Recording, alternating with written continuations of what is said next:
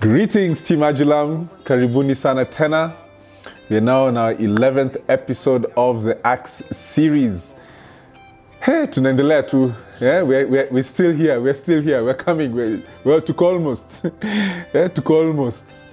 Now, last week we learnt about Philip, the evangelist, and we also looked at, the model of evangelism through Jesus Christ, right? And how he had this conversation with the woman, the Samaritan woman at the well, right? So we looked at Philip the evangelist and evangelism in general through Jesus Christ and the model of evangelism that he teaches us through his interaction with the Samaritan woman. Now, today we will be looking at Acts 9, which is the story of the conversion of Saul, okay?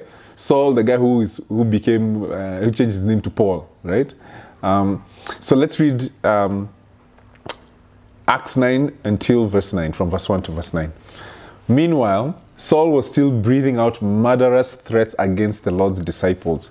He went to the high priest and asked him for letters to the synagogues in Damascus, so that if he found any there who belonged to the way, whether men or women, he might take them as prisoners to Jerusalem. As he neared Damascus on his journey, suddenly a light from heaven flashed around him. He fell to the ground and heard a voice say to him, "Saul, Saul, why do you persecute me?" "Who are you, Lord?" Saul asked. "I am Jesus, whom you're persecuting," he replied. "Now get up and go into the city, and you will be told what you must do." The men traveling with Saul stood there speechless. They heard the sound but did not see anyone. Saul got up from the ground, but when he opened his eyes, he could see nothing. So they led him by the hand into Damascus. For 3 days he was blind and did not eat or drink anything. Now, the first time we see Saul mentioned in the Bible is in the book of Acts, chapter 7, from verse 57 to 58, which is when, if you remember, when we talked about Stephen the martyr, and you remember that when they were stoning him, there was a guy that they went, and it says that they put their coats at the foot of a young man named Saul. That's Saul. So he was the guy who basically, when these guys were stoning him, they went and gave him their jackets. He was the guy who was minding their jackets, right, as they were stoning him. And so he was there in full observance of the persecution that happened against Stephen. And he was a first-hand witness. He was an eyewitness of this persecution that was happening to Stephen. And so what we're told is that after the murder of Stephen, that Saul then became emboldened. And now his mission now was to basically destroy the church, right? His mission was to destroy the church. So he went from house to house, dragging men and women of what they were calling at that point in time the way, and putting them in prison. I really love the name The Way. I really like that. Like the followers of the way. I am a follower of the way, right? So these guys of the way, that's how they were persecuting them, putting them in prison. So the thing is that he's on his way to Damascus to arrest more followers of Jesus, and he has a divine encounter with Jesus Christ, which changes his life forever, changes his life completely. But before we discuss this encounter, I want us to just discuss some context around Saul and who he was, right? So first and foremost, like I mentioned in the beginning, Saul is Paul. Paul, the guy who wrote like a third of the New Testament, right? That Paul. This is the Saul that we're talking about, okay? And Saul was a Greek-speaking Jew, right? And who was a tent maker by profession. So I could make tents. Other thing is, Saul was a member of the Pharisees, which was a religious sect, right? It was a religious sect at the time. And if you remember, the thing about the Pharisees is that they were very careful students of the Hebrew Bible, right? So the Torah and the prophets, they were very, careful students of the law, right? And if you read the Gospels, you'll find that the Pharisees and the Sadducees were the fiercest opponents of everything that Jesus represented. So everything that Jesus represented, they were the most fierce, opponents of Jesus Christ himself, right? And according to later confessions from Paul himself, he actually claims himself to be a pure Jew and a very strict follower of Jewish law, okay? This is the reason why he says himself that he fiercely persecuted the followers of the way, right? Because in essence, he actually legitimately believed that he was doing God's work. In Philippians 3:5-6, he writes, I was circumcised when I was 8 years old. I am a pure-blooded citizen of Israel and a member of the tribe of Benjamin, a real Hebrew. If ever there was one. I was a member of the Pharisees who demand the strictest obedience to Jewish law. I was so zealous that I harshly persecuted the church. And so the thing that's so interesting is that Saul believed he was following after God by persecuting the followers of the way. Right? You know, one of the things that we can see here just from how zealous this guy was. I mean, this guy, it was like this was his mission. He was such a strict follower of the law, zealous for the law, right? That he clearly had a passion for the things of God, right? But the thing is that he was headed in the wrong direction. But he had a passion for these things because the guy was just there like passionately persecuting the church and doing it with all his strength and might. At this point in time, Saul is about, at the time when we meet him in this story of his encounter with Jesus Christ, he was about, the estimate that he was in between 28 to 32 years old. That's why they refer to him as a young man, right? The young man that they put the jackets on. So he's in between 28, 32, in between there. So he's like a young dude, but in his prime, strictly following after the law of Moses, okay? And he made it his mission at his young age, at this 28 to 32, he made it his mission to destroy the followers of the way. He was primed for it. In fact, he was so primed for it, this guy was a tent maker. So meaning that he could easily travel to different towns and set stuff up. This is part of the reason why he was such a good, later on we realized why he was such a good missionary. Is because he was a tent maker. So meaning that he was able to travel with his stuff, set up shop, and go persecute the followers of the way, right? So this guy was primed for this work, right? And the thing is that on account of Saul, the church began to experience intense persecution at that time, okay? Now, on his way to Damascus, right? He's set in his ways, he has an encounter with Jesus, and the thing that's so interesting is that I want us to be able to now look at another different narration of that experience that happens in Damascus. Now, in his later years, towards the end of his ministry, Paul, at this point in time, has been arrested. He used to be arrested a lot, but at this point in time, he had been arrested, and he was giving his defense before King Agrippa. And at this point in time, he begins to narrate this story that happened of his conversion in Acts 26 from verse 12 to 21. And I want us to be able to read it because it's, in a sense, now Paul narrating what happened during that time when his conversion happened, okay? Now, allow me to read it. On one of these journeys, now this is Paul speaking. On one of these journeys, I was going to Damascus with the authority and commission of the chief priests. About noon, King Agrippa, as I was on the road, I saw a light from heaven, brighter than the sun, blazing around me and my companions. We all fell to the ground, and I heard a voice saying to me in Aramaic, Saul, Saul, why do you persecute me? It is hard for you to kick against the goads. Then I asked, who are you, Lord? I am Jesus whom you are persecuting, the Lord replied. Now get up and stand on your feet. I have appeared to you to appoint you as a servant and as a witness of what you have seen and will see of me. I will rescue you from your own people and from the Gentiles. I am sending you to them, to open their eyes and to turn them from darkness to light and from the power of Satan to God, so that they may receive forgiveness of sins and a place among those who are sanctified by faith in me. So then, King Agrippa, I was not disobedient to the vision from heaven, first to those in Damascus, then to those in Jerusalem and in all Judea, and then to the Gentiles. I preached that they should repent and turn to God and demonstrate their repentance by their deeds. Now, here's the thing. In the story of Saul's conversion, Saul is working with a squad of guys, sees on his way to go and persecute Jesus' disciples, sees this bright light from heaven. He says, brighter than the sun. That's what he says here. That's shining from heaven, right? Not that he was blind. I'm sure if you look at the sun, you'll be blind, right? Brighter than the sun. And he hears a voice saying to him, Saul, Saul, why are you persecuting me? Now, the first thing the first thing that is interesting here to note is the fact that is if you remember when we did the first sermon this year, the Mary year, right? The story of Mary and Martha, and you begin to see how Jesus, when he's speaking to Martha, says her name twice, Martha, Martha. Now, the thing that is interesting is that in Hebrew, repeating a person's name is an expression of intimacy, right? And so it's quite amazing here to see how, actually, in fact, even before that, like literally, there's about maybe 8 times in all of Scripture where God says someone's name twice, right? Abraham, Abraham, Jacob, Jacob, Moses, Moses, and this is something quite important in terms of whenever that happens, right? Samuel, Samuel, right? And in the New Testament, there's probably maybe about 4 times where Jesus does this. The first time he does it is with Simon, when Simon is where he's telling Simon that he's going to betray him. He does this with Martha as well, as I mentioned, Martha, Martha.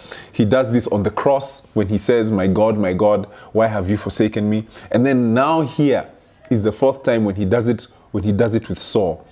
And my thinking is that, if Saul was, as a studious and diligent reader of the Hebrew, Bible and the Hebrew law, probably may have known this, right?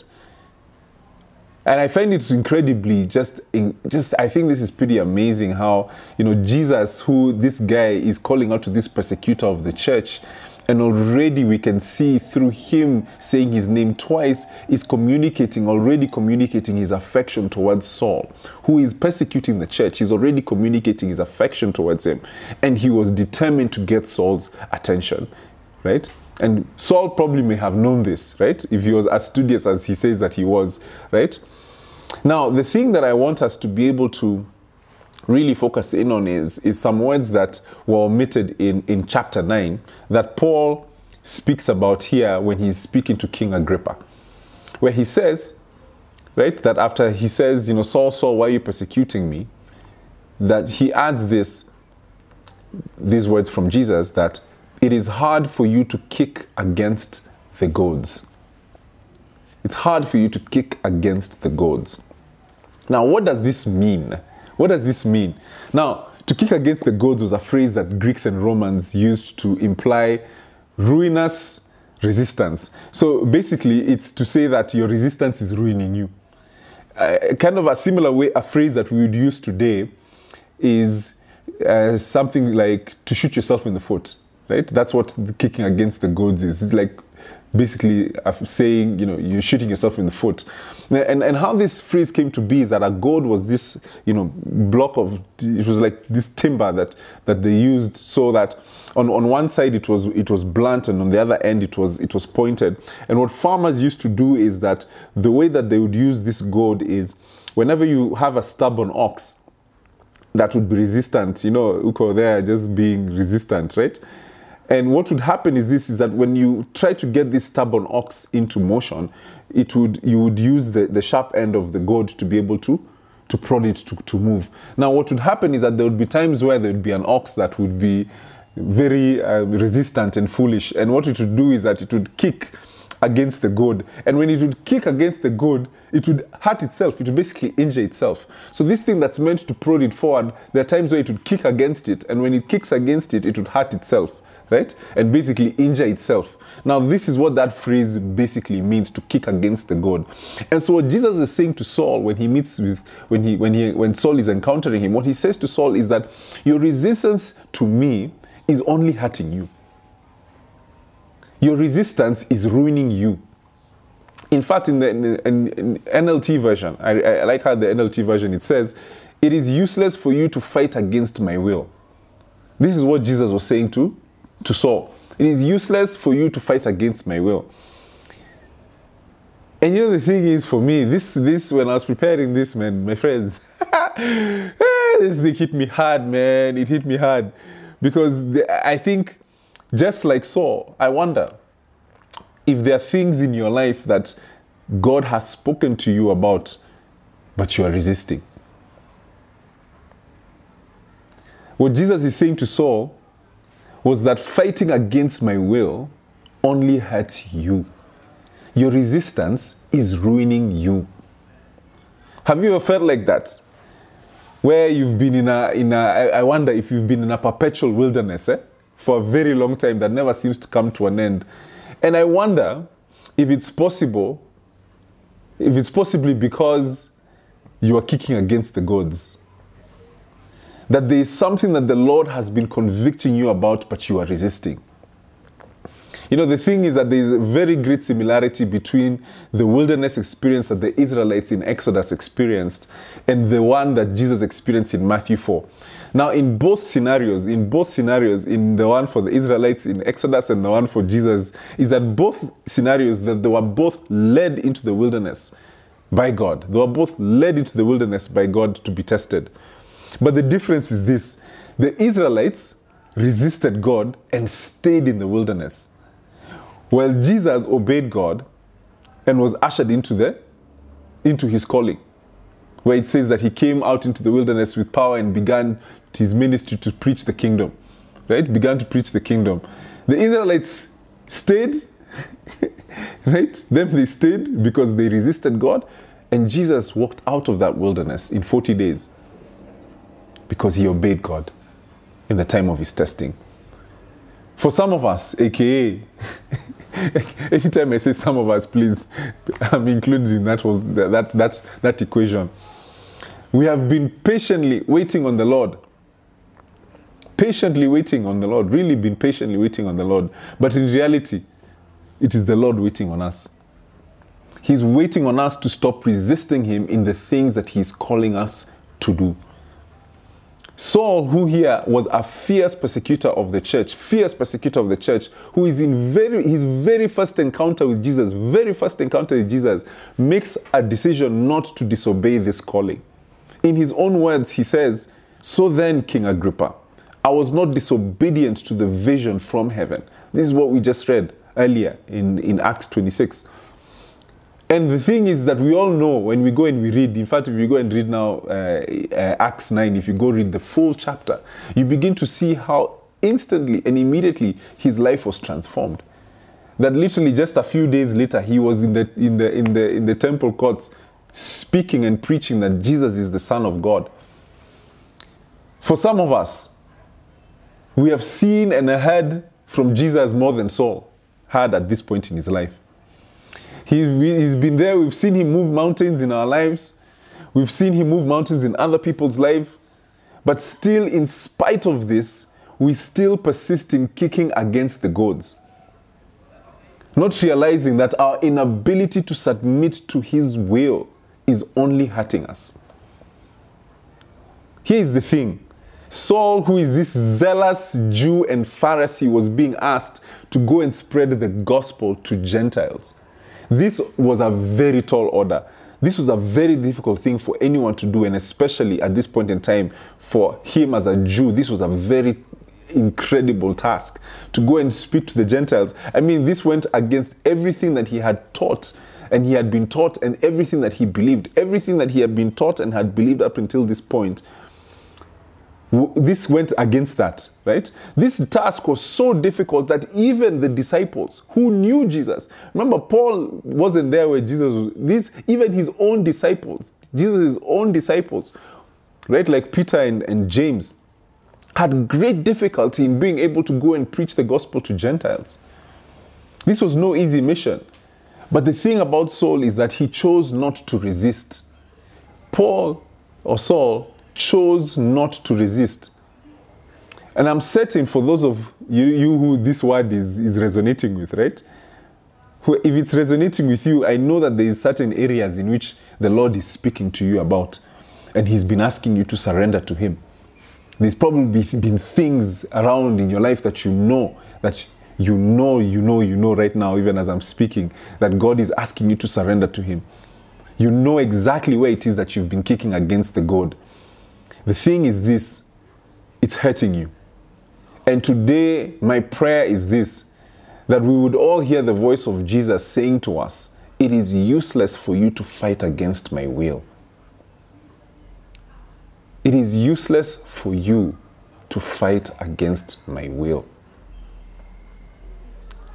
today is the day to surrender to God. Today is that bright light moment, the day to surrender to God's will, to stop hurting yourself. Now, the beautiful thing about this story of Saul's conversion is that this man who's been kicking against the goads, fighting God's will, when he meets Jesus, what Jesus does is that he introduces himself and identifies himself as the one that he is fighting a losing battle against. But the thing that is so beautiful is that Jesus doesn't dwell on Saul's rebellion, right? He doesn't spend time, making Saul feel guilty for persecuting him. The thing that I love is that he's like, I am Jesus whom you are persecuting. He replied, now get up and go into the city. Like literally after Paul asks, who are you? He's like, I'm Jesus, the one you're persecuting. Now he's like, okay, now get up, and now I want you to go. He doesn't dwell on this, right? And I love this about Jesus, like that he points out his sin, but he doesn't dwell on it. And any condemnation that you feel at this point is not from God. Conviction is from God, but not condemnation. Conviction, which is from God, says something like, you need to let go of that thing in your life and surrender it to me.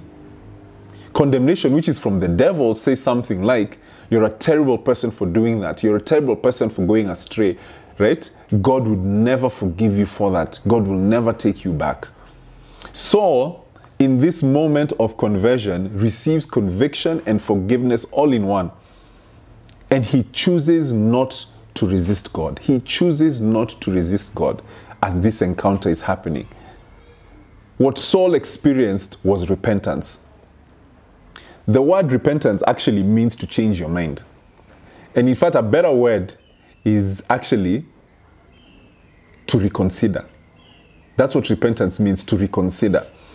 What Saul did here at this encounter with Jesus is that he reconsidered the direction of his life and the direction that he was taking and turned to God. He decided that it was no longer beneficial for him to kick against the goads. Today, I believe that God is calling us to repentance, to change our minds, to reconsider our stance, to realize that it is futile and it is hurting us to resist his will. Resisting his will only hurts us. Stop kicking against the goads. Stop resisting God's will and surrender to him. For some of us, it may be something that he's asking you to give up. Or for others, it may be something that he's asking you to do.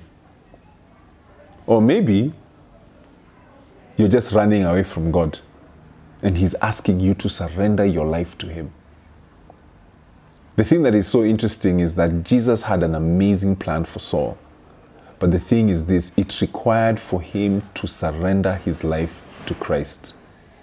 He needed to stop kicking against the goads. He needed to stop and choose to stop hurting himself by surrendering himself to God's will.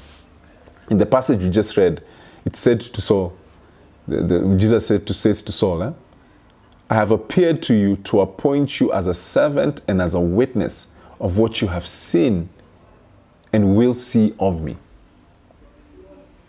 And the thing that's so interesting is that this is exactly what we've been talking about throughout this series. This is all we've been talking about throughout this series, that Jesus wants to use us to be his witness, right? And what this requires of us is for us to surrender. That we have to surrender our lives to him. We have to choose to do things God's way. It is hard for you to kick against the goads. Stop hurting yourself and submit to God. This is not a matter of the will. This is a matter of faith. Faith to know that God's way leads to life. We all know that Saul went on to become Paul, who outside of Jesus himself has been the most influential person in building up the kingdom of Jesus Christ. And so the thing about this whole conversion of Saul, the message to us, the message that we can take out from this story of his conversion is that submit to God. Stop resisting God. Stop kicking against the goads. It's only hurting you. It is, like Jesus says, it is a hard thing to kick against the goads. And so today, I believe that this is a moment for that bright light that has come. That Jesus is saying to us that I want you to surrender. You already know the things. Right now, whoever it is that's listening, you know the things that God is speaking to you about and the things that He is convicting you about. And today is the day, just like Saul, to surrender to Him.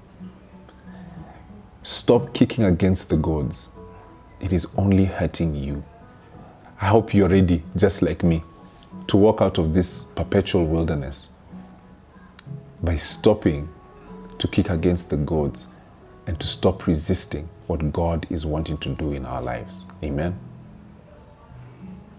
Amen. Let's pray. Heavenly Father, we thank you so much for this word that you have given to us today. Lord Jesus, we just want to be able to come before you and submit ourselves before you, Father. We submit ourselves before you, King of heaven. We surrender our lives to you. We surrender everything to you. Every single thing that you have told us to surrender before you. We surrender our whole lives before you. And we come saying that we are no longer willing to kick against the goads. We are no longer willing to hurt ourselves by resisting you. And so we submit before you today. We thank you for your acceptance, that we know that when we confess our sins before you, that you are faithful and just to forgive us and cleanse us from all unrighteousness, that you are the one who takes us. And you are the one, as Paul says, sanctifies us. We come before you to submit and surrender everything before you. Change us, transform us, strengthen us, that we may do your will always. For it's in Jesus' holy name we pray. Amen, amen, amen. God bless you guys. Hey guys, thank you so much for watching. Listen, if this message blessed you, please be sure to share it with someone whom you love. Share it with a friend, a colleague, anyone. And then also, listen, support us. Support this ministry so that we can be able to make more dope content and be able to spread this message of the kingdom to as many people as possible. And then make sure that you subscribe. Sawa, subscribe. Subscribe, wherever the button. Subscribe. God bless you guys.